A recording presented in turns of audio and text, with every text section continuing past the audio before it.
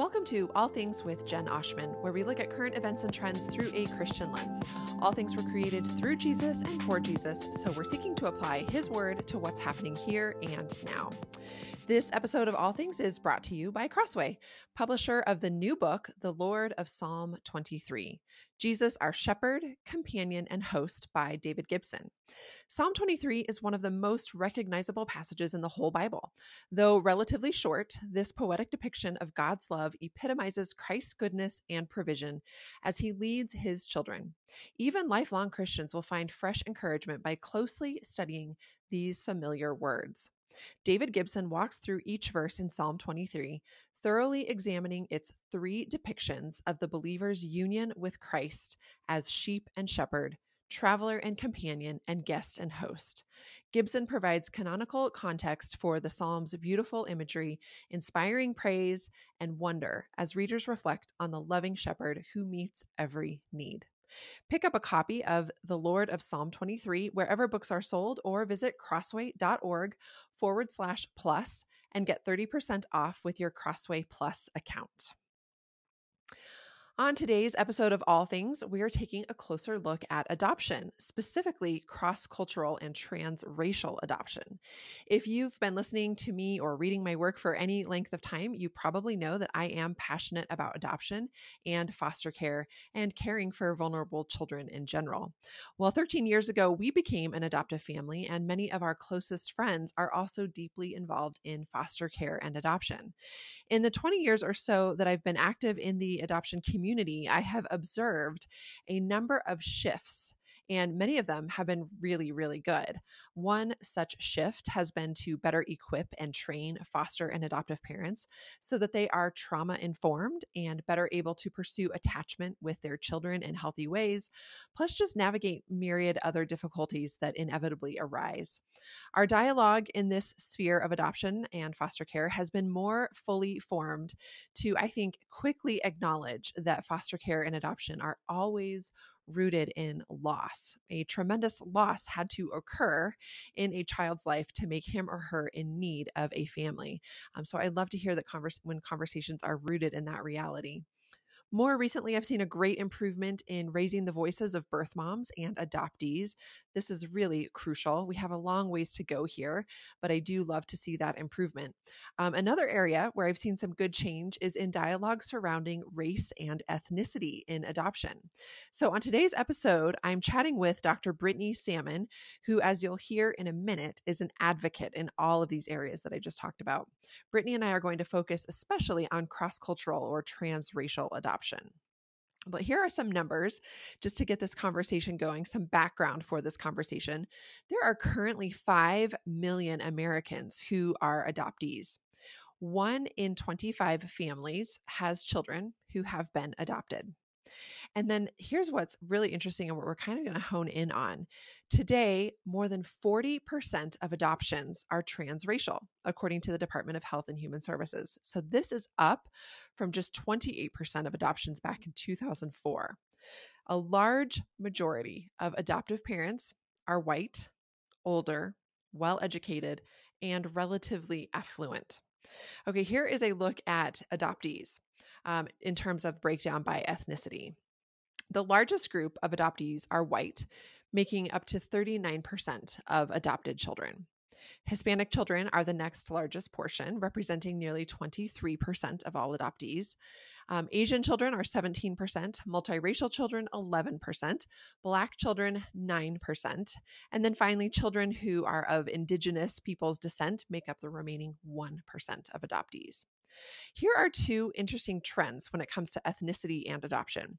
The proportion of adoptees with Asian backgrounds tripled in the early 2000s, while at the same time, the fraction of adopted children who are African American fell by quite a bit. So there's these background trends that kind of point to this. So researchers have said these background trends, cultural trends and cultural values, even legalities here in the US or overseas, they're kind of the background to numbers like this. Obviously, we're not going to have an exhaustive conversation, but as we look at those trends, you have to ask the question, well, why is that? So for example, the one-child policy in China, which has been historically strictly enforced, has led to a high number of Chinese girls being adopted here in the US in the last few decades. And then cultural pressure in the Black community has led to Black children who are in need being cared for by extended family rather than placed for adoption or foster care. Additionally, there has been an increase in cultural pushback against upper middle class whites adopting Black or American Indian babies from poor families. So there's just some pressure being applied there to those who adopt to do so in ways that are ethical, which is obviously really good, or maybe for them to pursue adoptions that will be less controversial or less questioned by their communities.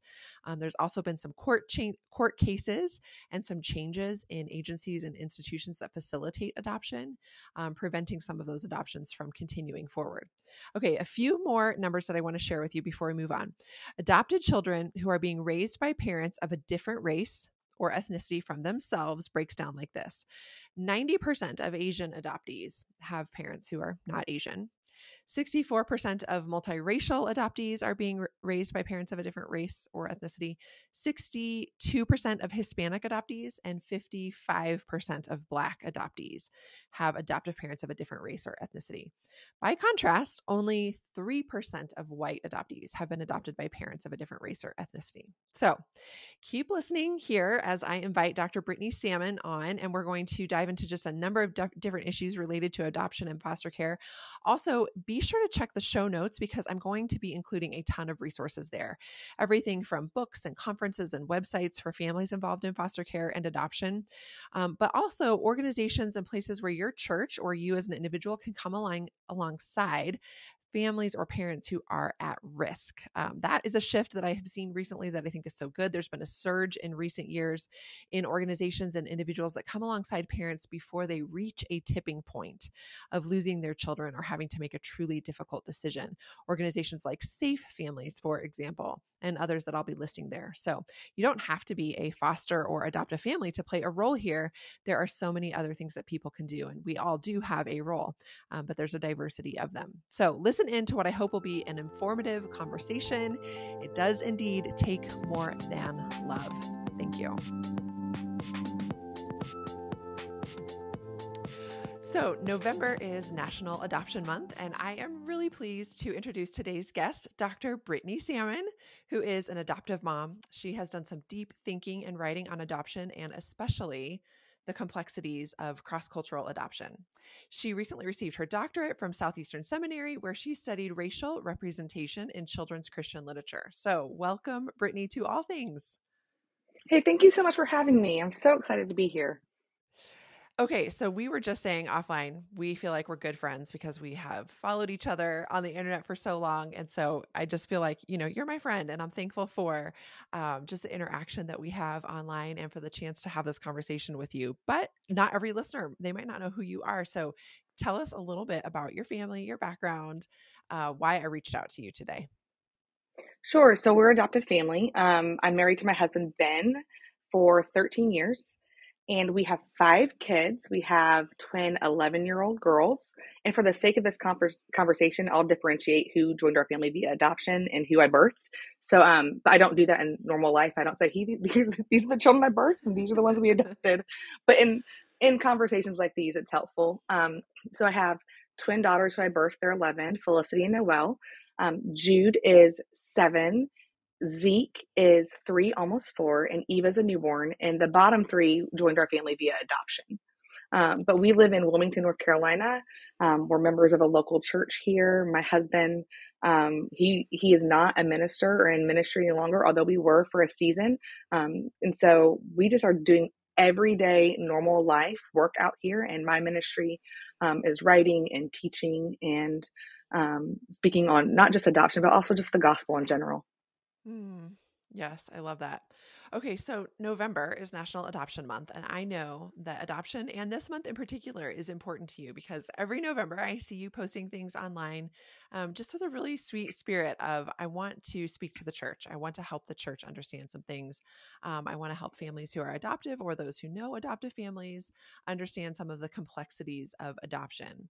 Um, so let's just lay the foundation. I know that maybe this feels like sort of a silly first question, but I am surprised by how often it comes up, actually, to be honest. So I think we should just start here with the very basic question of, should people pursue adoption? Is this a good calling? That's a great question. And I think it's a necessary one because if we look at the history of evangelical culture, and let's just for the sake of this conversation talk about the church, um, from probably 2004 to 2015, there was a strong decade long push of if you're willing and able, you should adopt. Everybody should adopt. There's a huge need. And I think that that narrative, although rooted in really good intentions, we've discovered is not actually true. No, not everyone should adopt. Not everyone should foster. Not everyone should be involved with either of those things. But yes, the church should, everybody in the church should care for unwed mothers. They should care for orphans. They should care for widows. We should care for children in crisis who are in desperate need of a safe and loving family. Yes, we should all care about those things. But no, not everyone should adopt. This is not just a copy and paste. Well, if I can do it, everybody can. That's just not true. And I don't think we do that to other callings in life, and we don't do that in other scenarios. But for some reason, I think as a good, I hate to even use our marketing ploy because that sounds very almost like businessy, but I think as a push to really inspire the church to get involved in some of these difficult scenarios, that kind of language was used for a long while. And so, yeah, I'm glad you asked that question because the answer is no.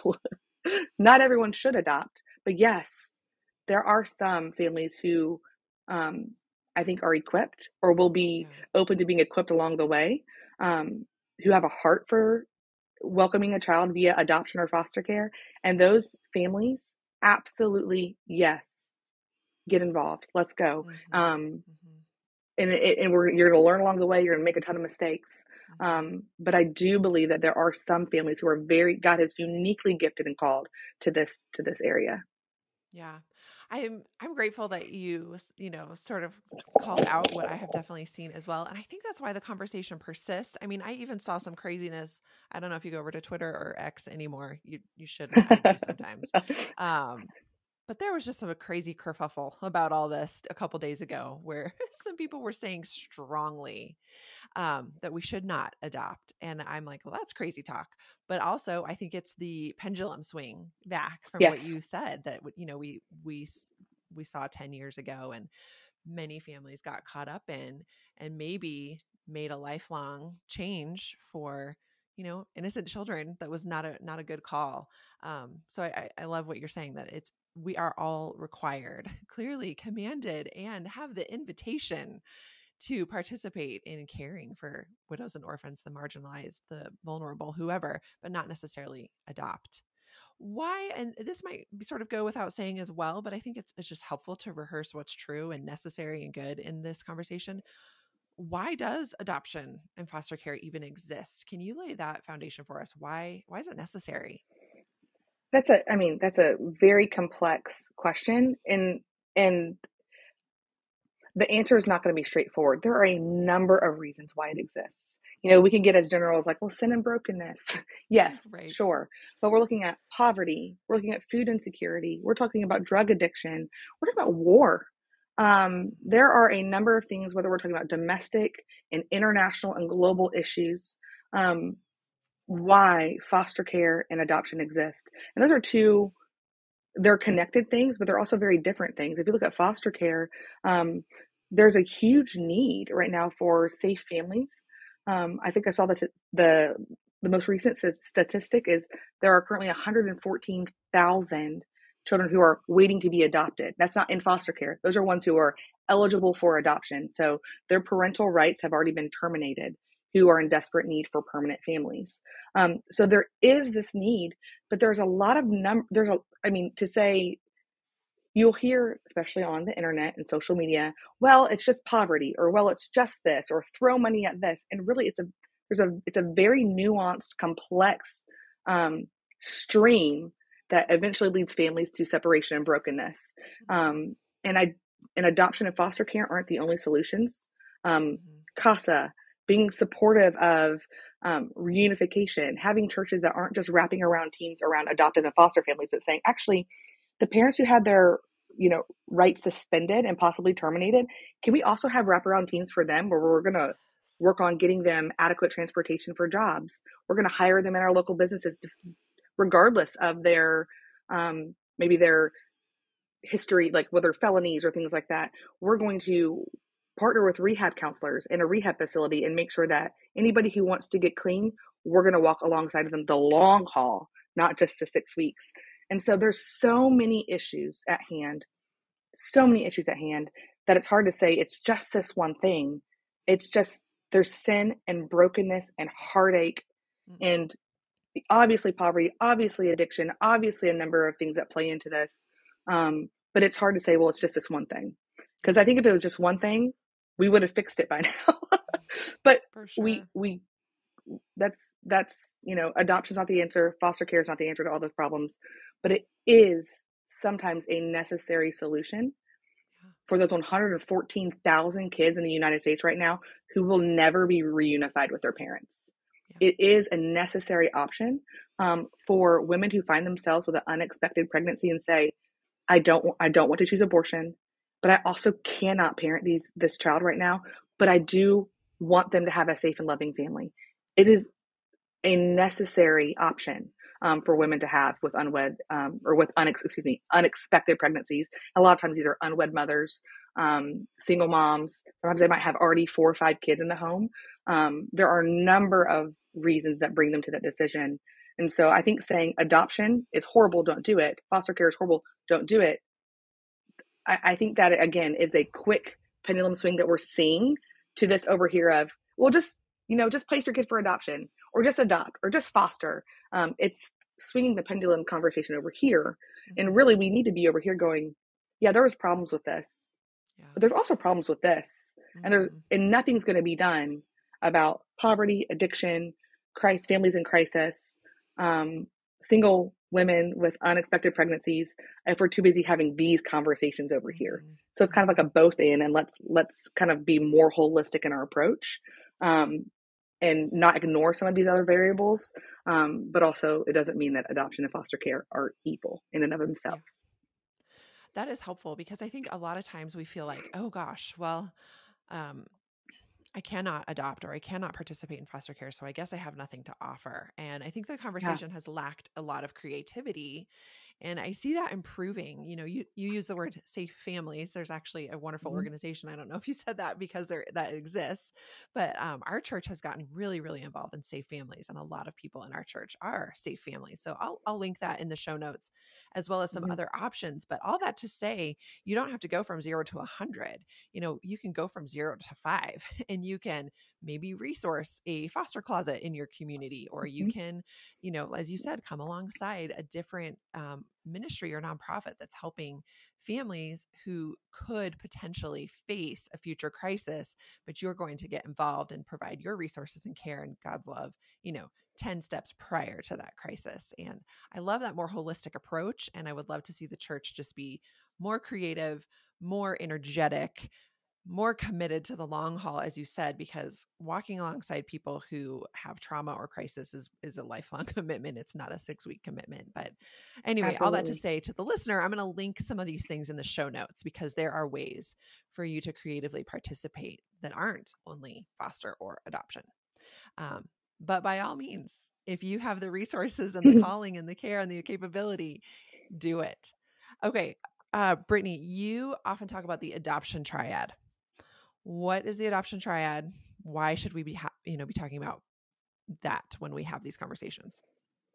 When we're talking about the adoption triad, it's really a tool to talk about all members of, or all parties who are connected to adoption permanently.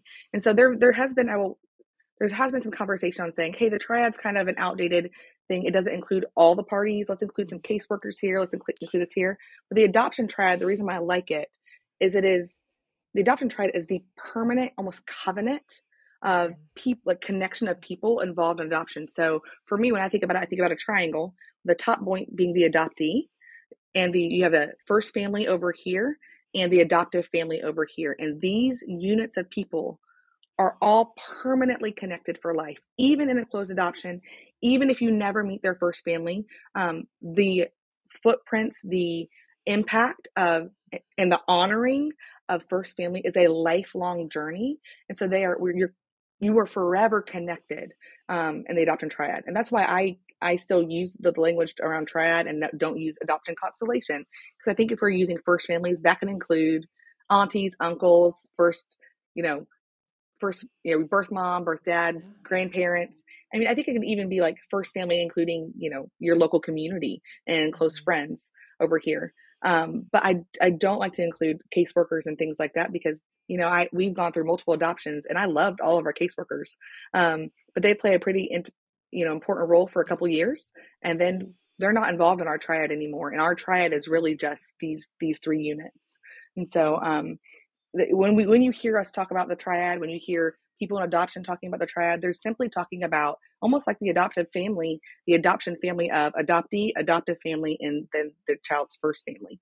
Mm-hmm. I love how you said that it's like almost a covenant, because that is really true. And I think you're actually shedding light on something, that would be a whole nother podcast in and of itself, but we have anyway, historically, I think in the Western church, spoken about adoption from a very self-centered perspective.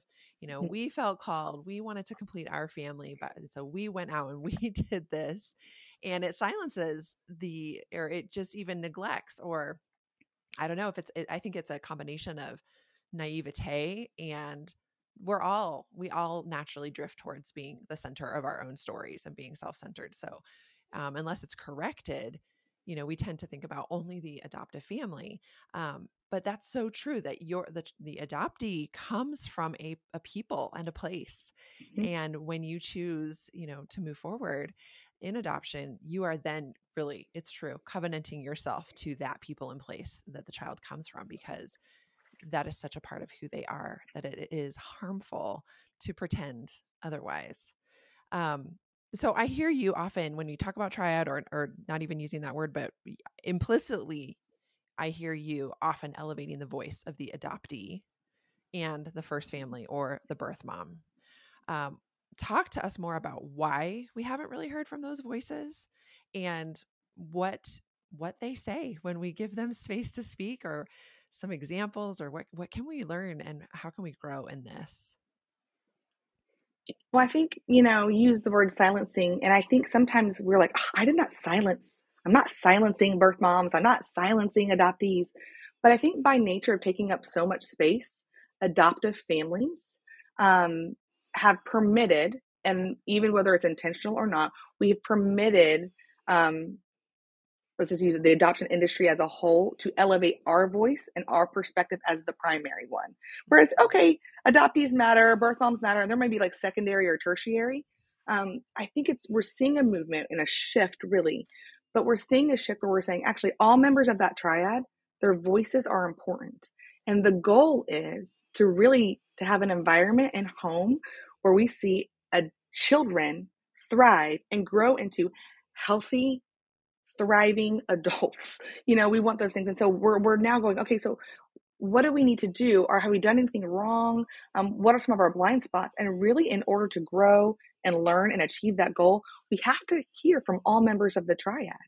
And so whereas this voice right here has taken up so much space, we pushed out adoptee voices, or we pushed out birth parent voices. And naturally, we are drawn to what we're comfortable with. It is very normal to want to listen to voices that sound like ours, that speak like ours, that have the same viewpoints as us. We are comfortable with that. And when we start hearing maybe some voices that push back a little bit more, or maybe they don't mirror our experiences, it's easy to go, I don't listen to that. That's not true of me. That's not true of my experience. And we just kind of cut it out. But I think it's incredibly important for us to take time, especially adoptive parents, take time, space, and practice of listening to birth mom voices and birth father voices as well, first family in general voices, and adoptee voices. Because I think and adoptive parents, if we have all three of the triad represented equally and given them platform, I think we're going to have a more accurate view of what adoption really is and how it impacts all parties. And it'll give us just the opportunity to do better. I love my children immensely. And most adoptive parents I meet and come across love their kids, and they are working hard on getting OT and PT and all the therapies. And we are working hard to make sure our kids get what they need. And yet I sometimes find a resistance of listening to firsthand experiences of adoptees and birth families that maybe don't match with our lived experiences. And I think that it's so important for us. It's a gift, truly, to help us navigate as we come along later when they're in the teenage years, when they're in adult years, when they're really wrestling with some identity issues. It is a gift that adult adoptees right now are saying, this was my journey. This was my experience. And instead of me being prideful and going, well, I'm not doing that to my kid, I can, even if it's not applicable, I can say, thank you. Mm-hmm. Thank you for sharing. I want to thank you for sharing your story so that future adoptees don't have to walk through what you walk through. And even if our family doesn't sound like anything like your family, I'm so grateful for the opportunity to know that actually not all adoptive families are like mine. There are some like yours. And so I need to expand my view of what adoption looks like, because I'm not just looking at it from my perspective. Hey, All Things listeners, do you guys know about Dwell Differently? Dwell Differently is a monthly scripture memory membership. Each month, Dwell picks one verse for all of their members and followers to memorize together. They put the verse on a temporary tattoo or a sticker or an art print or a key tag, sometimes jewelry, and they send it out to everyone at the beginning of the month.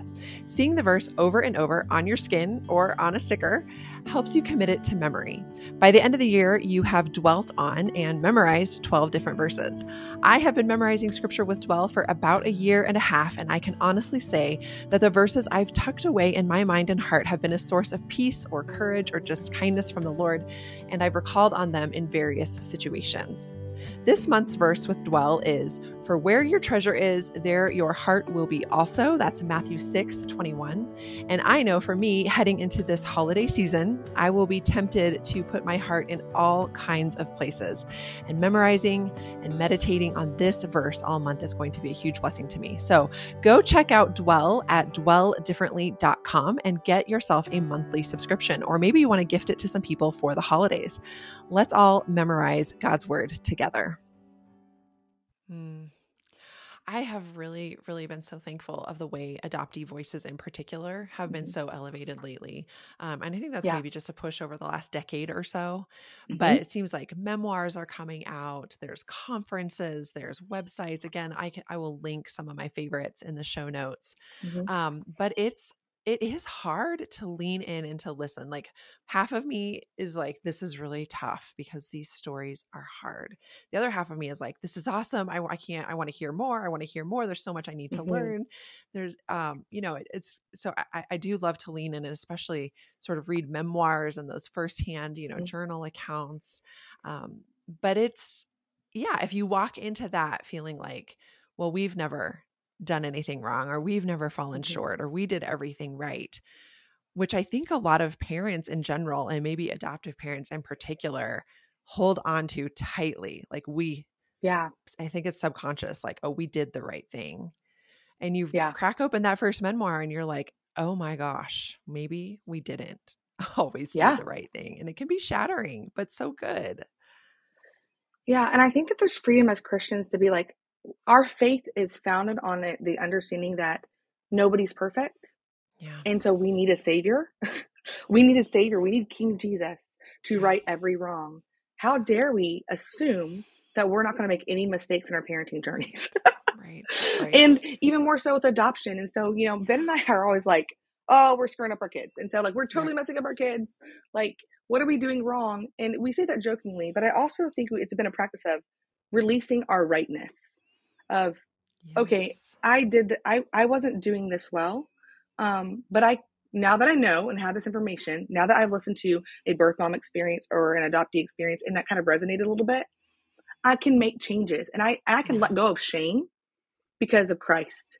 And I can Yes. instead just say, I can let that be a catalyst for a new conviction to change and do better and apply this or not do this or let go of that. And so I think as parenting in general, we need to come to our families with humble hearts.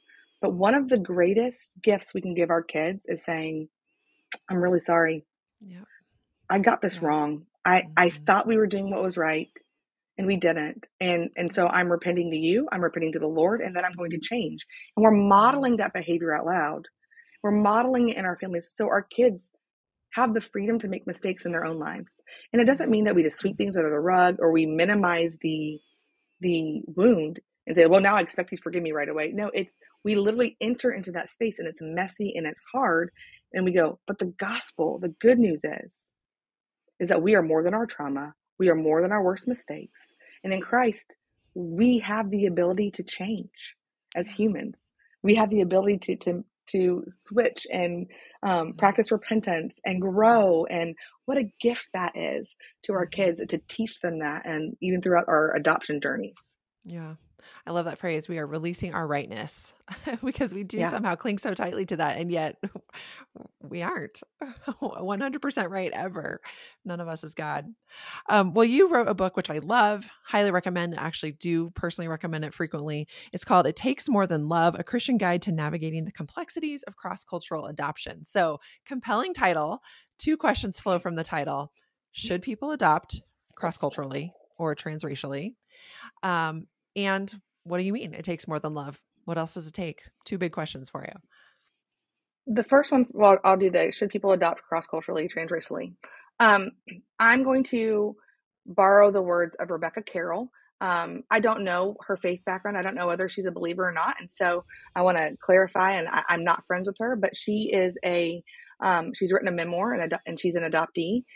And she was on a news show and she was asked that question. Do you think white people, essentially, she's specifically about white people and black children, do you think white people should adopt black children? And she said, I think that white people can absolutely adopt black kids if, big if, they will consider their racial identity needs seriously.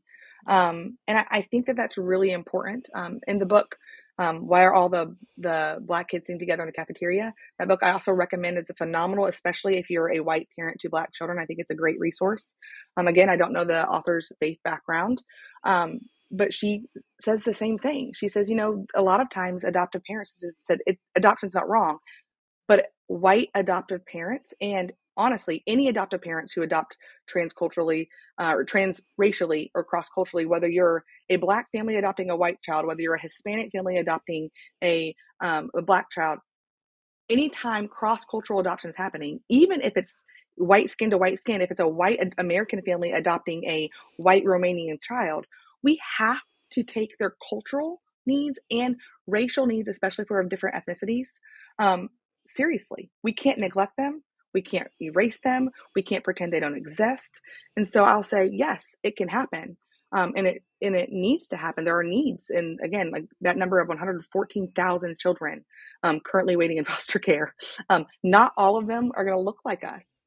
Mm-hmm. So there's a need, and the primary need is getting them in safe, loving families, and that should be our primary need. And so, if by chance you're adopting cross culturally or transracially, um, you can do that, but you have to take the cultural and racial needs of your child very seriously. That goes Mm-hmm. everything from hair care to skin care to mentors, racial representation, to honoring our cultural foods and holidays and practices. It goes from it's more than just, well, I'm making sure my kid's not ashy when they go to school. It's honoring and elevating and embracing and celebrating this corner of the triad and all that it entails. Yeah. Because again, our goal is not to raise kids who are just like us. Yeah. It's to raise children and give them a safe and loving home where they can thrive and, Lord willing, one day grow into adults where they can belong and function and have a healthy racial identity when they're back in their first culture. Yeah. Oh, that's so good. So yeah, it takes more than love because it takes a ton of intentionality. And what you're talking about, Brittany, I know just from watching your family and other families, just in real life, is more than checking out a few books from the library, right? I mean, you are talking Yeah. about we might need to move our family to a different community. We might need to 100% uproot and go join a different church. We might Yeah. need to create friendships that we never have had. And I think in the ideal, maybe that family would have sort of done that or not. That would be organic in them beforehand. But let's be honest, that's probably not the case. And so not only are you, if you're called to adoption, you're called to if it's cross-cultural, which I think it almost, it often is, how it would be rare for it to not be transracial or cross-cultural in some way, right? Mm-hmm. That's usually a part of it. But you're then called to some really significant changes. Can you tell us some things maybe you guys have done or friends of yours have done? Like what are some of those things just practically speaking? Like I know you said, hair care and food and holidays and mentors, but like, I don't know, maybe put a little bit more practical flesh on that for Yeah. our listeners. Yeah. So one of the things that we do as our family, and again, this is what we do. I'm not saying everybody has to do this. I want to be very clear on some of these things. I think depending on your community that you're living in, your location, like there's a number of things that are caveats here and nuances. So I'm going to share what we did, but we have chosen very intentionally that we're going to live in certain areas where our child is not going to be the only one who looks like them in our grocery stores, in our schools. Um, when we moved from Texas to Wilmington last year, and it's funny, quickly when you get a realtor, you're Google searching, everyone's like, okay, you're going to want to live in this area here, and you're going to want to go to these schools. Well, so a quick Google search, I'm going racial demographics of this school, racial demographics of this area, and I'm like, it's 97% white. That doesn't make sense because my overall geographic location is more diverse. So we're intentionally not going to buy a house there, and we're intentionally not going to go to school there. So it does take a little bit more work than going, all right, I'm not going to go to these things where a lot of my peers, my all white families, my all white friends are going to. We're not putting our kids in certain sporting extracurriculars where it's predominantly white. We're going to our local YMCA where there is more, just happens to be more diversity because YMCA in our town is more diverse than some of the other leagues. And so we're choosing where our kids go to school, where our kids play, where are we eating at, what local restaurants are we going to, what churches. And I know church is such a personal thing. It is such a personal thing, but it was important for us to make sure that our kids are not the only ones who look like them in their Sunday school class. That's an incredibly high value. I don't want my kids growing up going, this is a white man's Jesus. I just don't want them growing up with that belief. And so, for us, it was important to choose a church that was more diverse. And for us, it was okay. So what is our key doctrines and our faith framework? So what are we working from here? And then what are the churches that fit into there and which ones are the most diverse? And that might mean we're setting aside some of our personal preferences. It might mean that honestly, if Ben and I were not a cross-cultural adoptive family, we would be at a completely different church right now. But our family, one thing that I say regularly is you cannot be a cross-cultural family and live a monocultural life. You can't be a cross-cultural family and live a monocultural life. And so I think it's important for adoptive families, when we adopt transracially or cross-culturally, we have to, if you weren't doing it beforehand, we have to start intentionally choosing to live a cross-cultural lifestyle that really infiltrates everything. That can sound scary and big and like, oh, that's a big step. Moving, switching churches, school choice, that sounds really big. And so what I often do is encourage families going, what are some practical things you can do today? Could you switch the sports leagues your kids are in? Can you start making friends just looking like naturally? Because where you live your life, we get to choose where we live our life. where we spend our money, where we do our free time, where we go to the doctor. Like, we get to choose those things. Can you make some small changes initially where you do everyday life and make some shifts slowly? And I think for us, it wasn't a overnight process. This has been a 7-year, 8-year journey of going, all right, no, when we're moving, we're definitely not living here. We're going to live here and we're going to do this. And it's not scary to us at all. We love it. And we've seen the joy and the fruit of living a cross-cultural life. It is such a beautiful gift. I'm so grateful that God has changed our hearts and that we've been able to learn from diverse voices about what this looks like, and that we're able to live a diverse community where we're having people in and out of our home, and it's just a natural way of life that we live. We see the kingdom of God more fully by having more diverse image bearers in our lives on a regular basis. But I also want to have empathy and understanding for people who are maybe not here, but over here going, I just want to take the first few steps. Yeah. That's fine. Start taking some steps, start praying, and see where the Lord's going to take you. See what friendships the Lord's going to open up. But also maybe be brave. Maybe be a little brave and get outside your comfort zone a little bit. That is great. That is super encouraging, Brittany. Okay, last question before I want to ask you to kind of close us out with some hope and some good news. What you have really just spoken to, though you didn't use the word, is representation, or that's part of the conversation. I know that that's what you studied for your doctorate. And so this adoption conversation and the representation conversation, definitely intersect in so many different ways. And I know representation can be like a buzzword for bad or for good. But what is it and why do you care about it? Well, let's go ahead and just up front let's put our political preferences aside here, because again, you said it can be bad or for good. And in this day and age, a lot of times, depending on where you're at, it can mean a lot of things. But what I want to point to is there's a professor at Ohio State. Her name is Dr. Ruding Bishops, and she did work on its research called Windows and Mirrors. And it's an educational theory. And it is the idea that every child, in order to see where they fit in society and to develop a healthy identity, needs both windows and mirrors. Meaning windows, they need to be able to see through a window and get a peek into another culture, and a mirror to see themselves accurately and represented. And what happens is, even in a monocultural society, when we only have monocultural books or representation in who we have in our home, who we have in our community, we start to become a little ethnocentric. We start to think we're the center of the story. Our way of doing it is right. This is the best way, the only way to do this. And so it is incredibly important for cross-cultural adoptive families to have representation, so their kids can see where they fit and their family where they fit in society, see themselves represented.